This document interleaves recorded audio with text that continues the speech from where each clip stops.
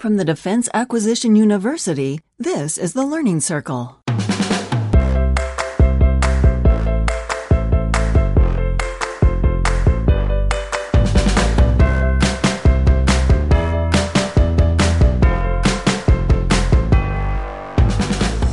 This is the Learning Circle. I'm Anthony Rotolo, and I'm joined today by Katie Stroud, an e-learning engineer and consultant, and the author of a forthcoming book on instructional storytelling. It's an interesting topic that she's speaking about on the conference circuit these days. In fact, she's joining me here at Learning Solutions. Very excited to have you with us, Katie. Thank you for joining us here on the Learning Circle. Thank you for inviting me. I'm excited to share whatever I can with you. Thank you. Now, storytelling has been a personal interest area for me. I found it interesting to see how it's used and frequently underutilized in the learning world, which is a shame because it's an ancient form of teaching, this oral tradition, and I believe our brains are wired for story. What is it about storytelling, do you believe, that is so magnetic to us as humans? It engages more of the brain. So if I show you a slide and I show you some instructions on this slide on how to do something, I use an example of meeting facilitation in some of my presentations. What happens when you're looking at that slide is a little piece of your brain is translating those symbols of letters into a language that makes sense to you and in words that you understand. Now, if I instead tell you a story about how Bill he just got off a call with one of his customers. He works at a consulting firm, and the customer said, "Thank you for providing a consultant for this project, but we're okay now, and we don't need any more help." And then he hangs up the phone, and he's a little discouraged because it's the third of a series of calls that seem to be building a pattern. But he didn't have time to think about that. He needed to run to an orientation with a new consultant that was just starting with another customer. And he gets there, and the consultant is still fidgeting with the equipment and not prepared to give the presentation. And then about 10 or 15 minutes of dealing with that, the consultant proceeds to tell the customer everything that she's going to do for them. And that made Bill step back and wonder if this is the kind of meeting that his consultants are running, maybe that's why it's not being very effective and customers are terminating that contract more than usual. So in that story, what happens is it's not just a little piece of your brain that's turning symbols into language. It's the active cortex in your brain. When I talk about him going to meet up with his consultant and things of touch, things of experiencing, playing with technology, we all have those experiences. A whole lot more of your brain is being used to reconstruct this experience. And now they didn't just read a slide, they had an experience. They didn't just read something. And our brains remember things in terms of an experience. Yeah, we're seeing things. It's multi-sensory, what you've described. Yes. I've read fiction books where the advice is, and don't forget the smells. Writers forget the smells. But when you say those things that evoke imagery in the mind, it is very powerful. I believe that's true. You're using much more of your brain than decoding some words on a page, like you said. Right, and your brain is automatically going to try to reconstruct something that it can remember. If I say computer, your brain puts together a three-dimensional image of a computer. It's not 2D, it's not the word computer. It constructs a three-dimensional image because it needs to feel that. It needs to know all the pieces of that. It needs to structure it. If you look at a slide with a bunch of words on it, what you have is something like in The Matrix where Morpheus is introducing Neo to the Matrix and it's just white. There's nothing going on there. And so your brain struggles to put something together that it can experience. It's trying to assign a form to something that's not there. That's not there, exactly. Yeah. Stephen King talks about, along these lines in his book on writing, he romantically describes writing and storytelling as telepathy, and he talks about how, I can describe a table with a red tablecloth, and I forget what he says, what's on the table, but he makes the point that more or less you're building the same thing in your mind and seeing more or less the same thing that I'm seeing. It's really Right. amazing. And even though you're not there actually seeing a table with a red tablecloth on it, your brain is experiencing that. Yeah. Your mind's eye, as they say. Right. Yeah. So now you have an experience in your mind that you didn't actually experience in real life.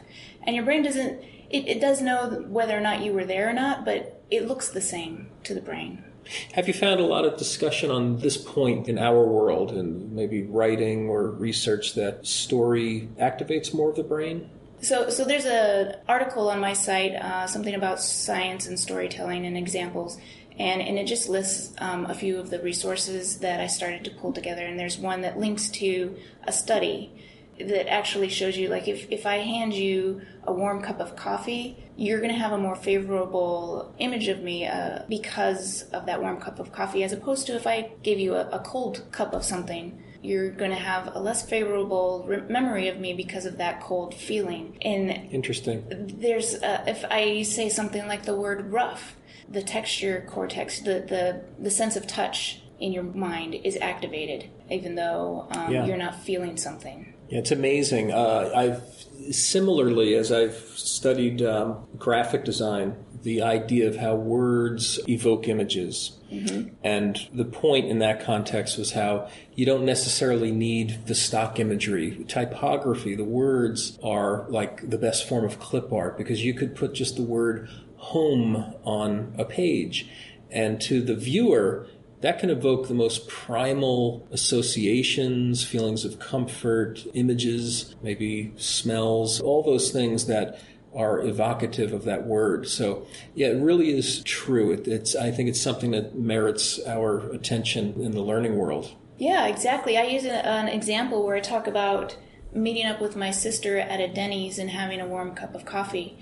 What happened in your head with those few words is you see yourself sitting in a booth across from a woman. Maybe you don't have a sister, but whoever comes to mind as a sisterly figure, it's not my sister that comes to mind, but you see yourself in a booth, because we've all kind of experienced a Denny's, and you're always sitting in a booth, more or less, and holding that warm cup of coffee. You probably hear clanking of dishes in the background. You probably hear smell the kinds of smells that you smell at a Denny's. So that simple collection of words created an entire experience. Yeah, you really are building. So bring it into learning. Like, we're often presenting static information versus what you're talking about.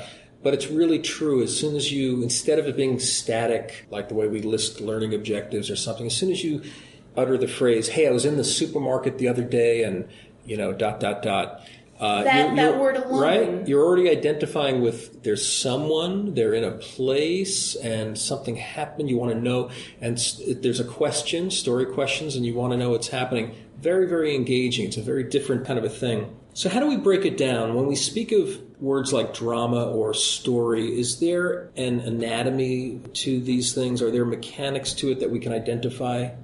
Absolutely, and that's what I'm trying to do. Before we put the record button on this, you had talked about how sometimes there's some pushback with using stories and training, and you can absolutely do it wrong, and a lot of people kind of see it as corny or like just not professional. Yeah, we're telling the corny icebreaker story, or that type of use. And you know what the problem is with that is that you spend all this time trying to create some hypothetical situation or story, or you're relying on a facilitator to tell their own stories or showing them how to do that, and there's no process for any of this, and it can go bad really easily. And I was actually developing a scenario for a training that I was putting together a while back, and on a different topic that I was having with a friend, I was talking about building a fictional character and creating this sort of show about this. And he's, why do a fictional character? Why would you do that? Well, because, I want to make fun of this character, and it's going to be silly and funny. But still, reality is so much better. And we went back and forth about it. And then after a while, I started thinking about it. And then I got back to this scenario that I was building for my training class, and that just kind of stuck with me. And then I realized, why do I need to build a fake scenario? The whole purpose of the activity was to get people to realize how much they need each other to work together, to that one person doesn't have all the information, another person might have information that they need. And then I realized, okay, let's make it real. And instead of building the fake scenario, I created what I call a scavenger hunt. And I said, okay, I need each of you guys to find somebody who's good in one of these fields, a developer, a graphic designer, a technical person. And for each person that you find, get their name, their company, their state they work in, and an interesting fact about them.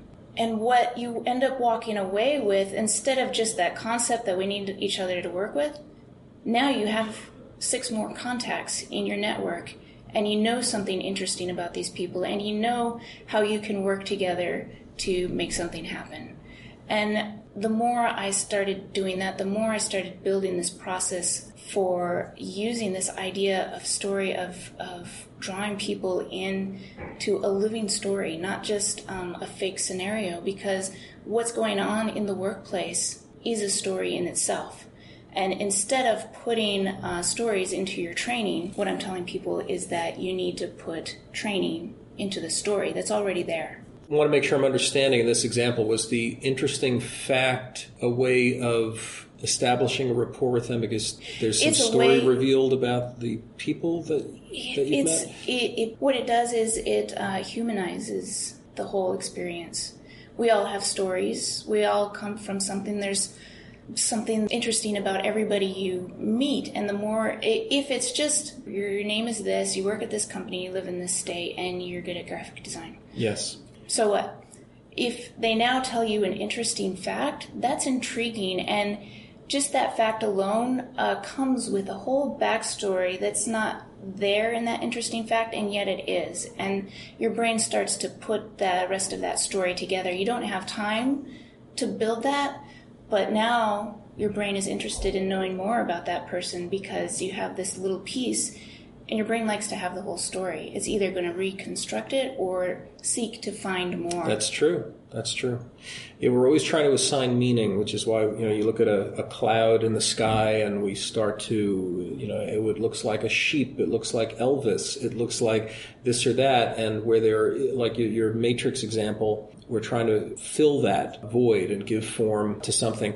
The best, whether it's a definition or the best expression I've heard of the purpose of story is it's not the typical answers you would expect. When you ask somebody, why do we want stories? Why do we want books, movies, etc.?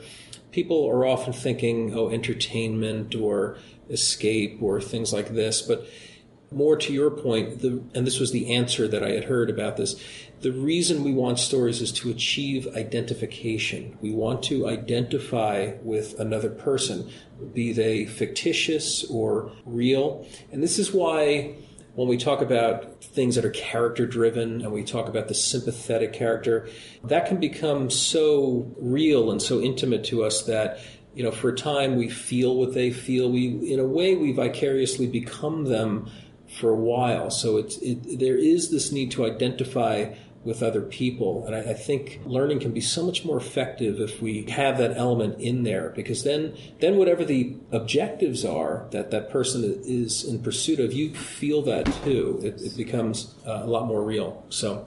And what is happening when you're in that other person's shoes? You're learning. Yes. Experiencing something is learning something. And that's what we're here for as learning professionals, as training people. We're teaching people, and that is exactly what your brain is trying to do. It's trying to learn by experiencing what's going on with other people. It's trying to have those experiences. We're trying to have those experiences for ourselves, even though we're not that person. We're trying to grow. Yes. And story is the way that happens. And our industry has not capitalized on that as much as they should have. And it's perhaps been because they didn't know how. Because when I started a few years back trying to figure out how to incorporate story into training, because I started to see the value of that, there's nothing out there. Yeah, I think you're right. Instructional design really was a system that was formed more in the sciences than the arts. And it's kind of a shame because narrative arts are the ancient way of information, knowledge transfer. I think the other part of that is, as a result of that, ISDs aren't taught that as part of the craft. It's not part of their toolbox. So I wanted to ask you about that. Do you see an authoring formula or craft that can be taught and repeated and applied? Absolutely. Yeah. I'm working on a book that does exactly that. As I started to look at the process for developing a story, you figure out who your characters are, you give them names, you look at what kind of obstacles they're going to overcome in order to achieve success. You figure out what that whole backstory is behind all of that. And when I started looking at that and looking at instructional design, the process for that, you have to analyze your target audience and create objectives and behavior change and all that. It's different words, but the process was very similar. But the thing that has happened with instructional design is that it's become very cold and sciencey, and the human element just isn't in there. It can be a bit mechanical. We're forcing people through a set of objectives sometimes. But to your point, the structure is very similar. So when you think about a character that has an overarching goal, and then there's actually, we could call them sub-objectives, or kind of like the terminal learning objective versus the ELOs.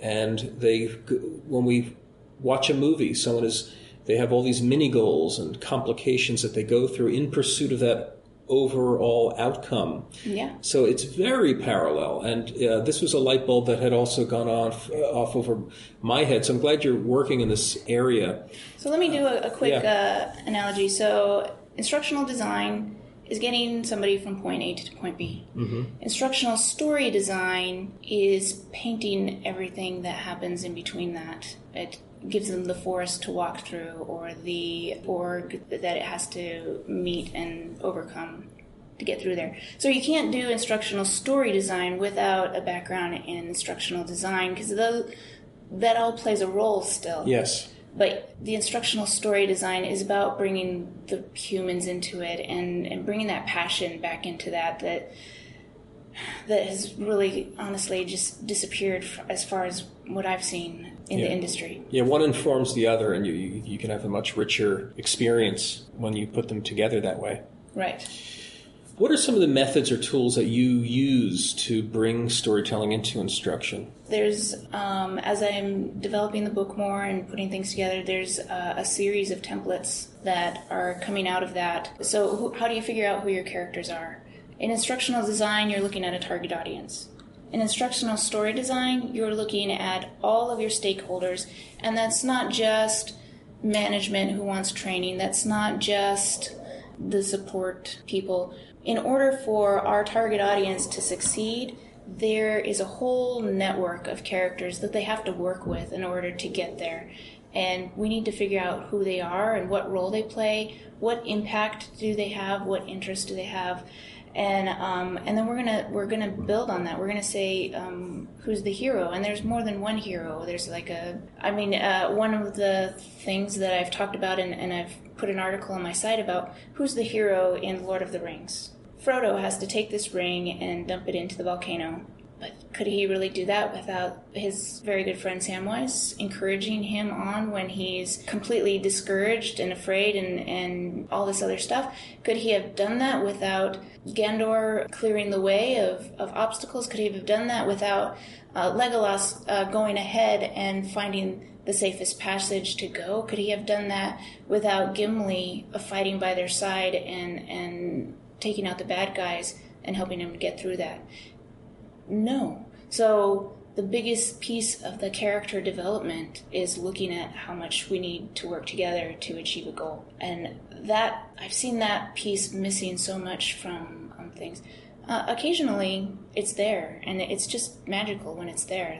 Yes. I think it's more or less intuitive for some people. I think it'll find its way in there because we are, whether we like it or not, we're story-based creatures. This is how we understand our world. Mm-hmm. So I think there are folks who are writing instruction but can put that in there too, and they may not even be doing it overtly in their own mind. Mm-hmm.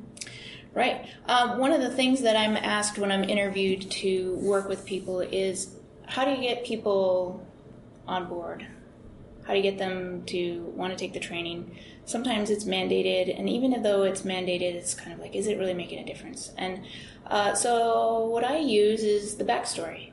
All stories have this backstory, and authors, good authors, know how to take that backstory. They have this whole really complex collection of facts and things in their backstory. But what comes out in the actual story is it's tip of the iceberg. Tip of the iceberg kind of thing. And yet it's something that draws people in. For example, in the book 1984, I can't quote the sentence specifically, but it talks about the clock striking 13. Right there is a gateway to a whole complex world of stuff that comes through in that one sentence. The clock strikes 13. Why is it striking 13? What's going on now? Now I have an incomplete story, and now I want to know what's going on. What's the rest of the story? I can't turn away from this. And this is what we can do in our training. The backstory is equivalent to the values that people have that color the way they react to something. And so I talk about developing activities that expose those values.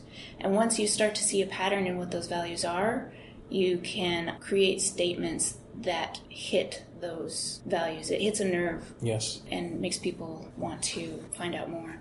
So that's a process, and I'll probably keep this one to myself, but there's a way that I use a backstory in my sessions to people that gets their attention. Yeah, excellent. But it is a craft. I mean, that's I think one of the myths that has to be dispelled. Even though I think for people who are really great storytellers, there's a talent factor, but there is also methodologies that can be taught. So it's not so mystical that you have to wait for the muse to come or to be inspired. There are some building blocks of story that we can put into the toolbox of instructional designers. Right, and that's been the problem about stories and training. It takes too much time. It takes a lot of creative energy. So this is about a process that tells you exactly what you need to do, and you still need to put some creative energy into that. But it also tells you how to get better at this. And it's not so much about being creative. Like I mentioned, I was trying to create this whole scenario to teach this point when suddenly I realized the story is already out there. I don't need to create it.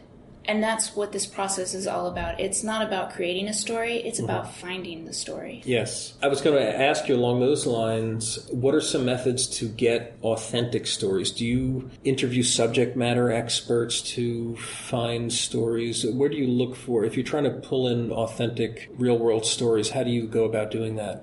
So that backstory piece is the most important part of that. So what you do is you create an activity that people are interested in doing it. Like, tell me about the funniest thing that's ever happened to you on a new job.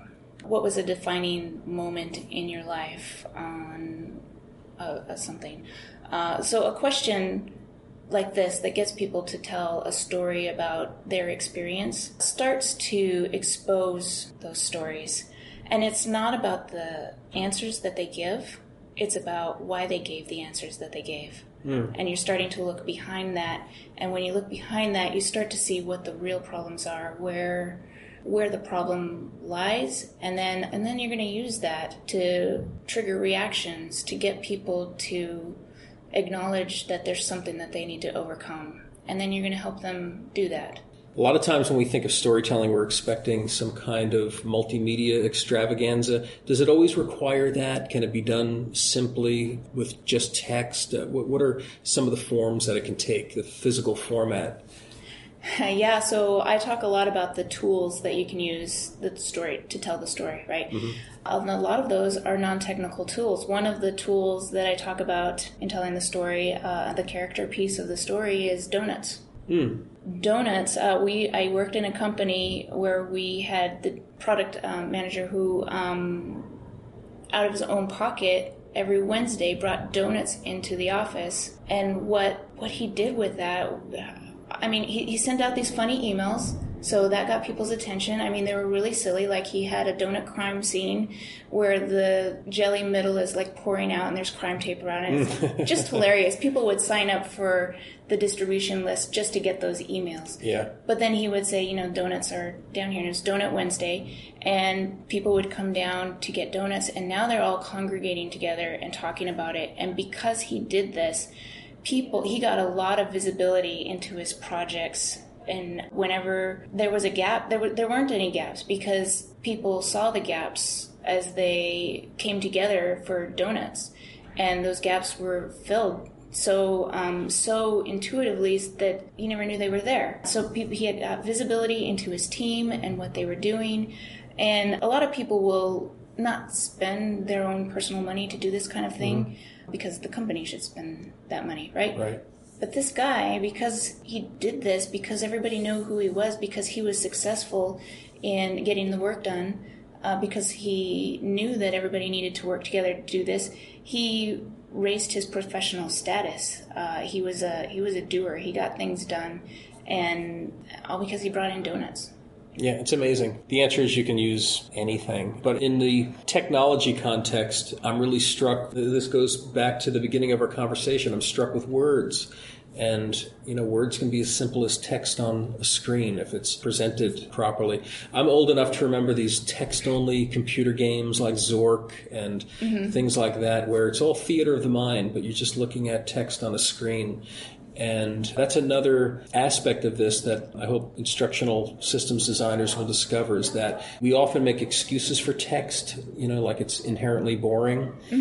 It's not a problem in the book publishing world, but somehow we think it's boring here. So I think with the right craft tools, like we've discussed, we can really elevate our esteem of text and all the possibilities. And a lot of that could be done through story.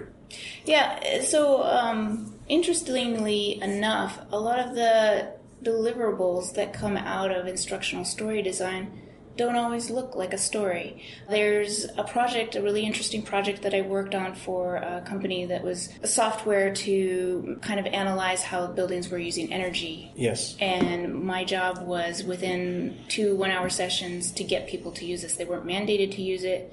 And in order to do that, we had to look at the story of what was going on.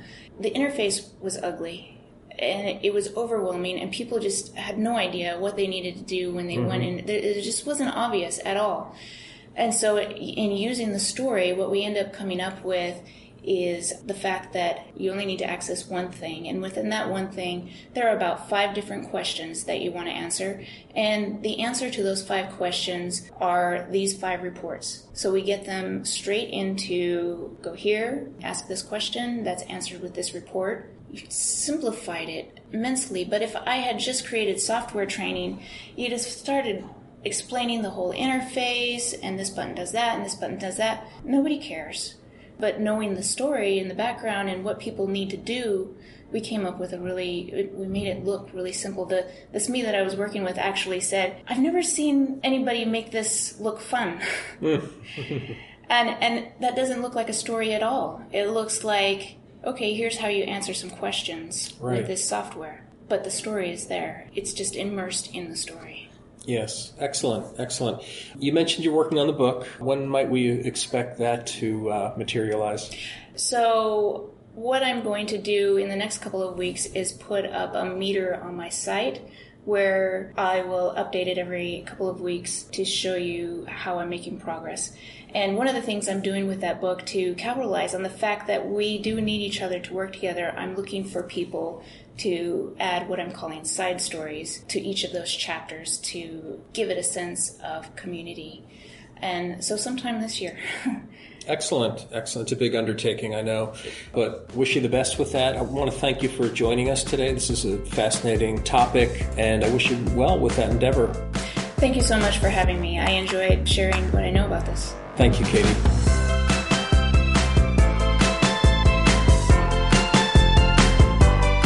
Thank you for listening. To catch up on all of our shows, subscribe in iTunes or wherever you listen to podcasts. The Learning Circle is produced and distributed by the Defense Acquisition University.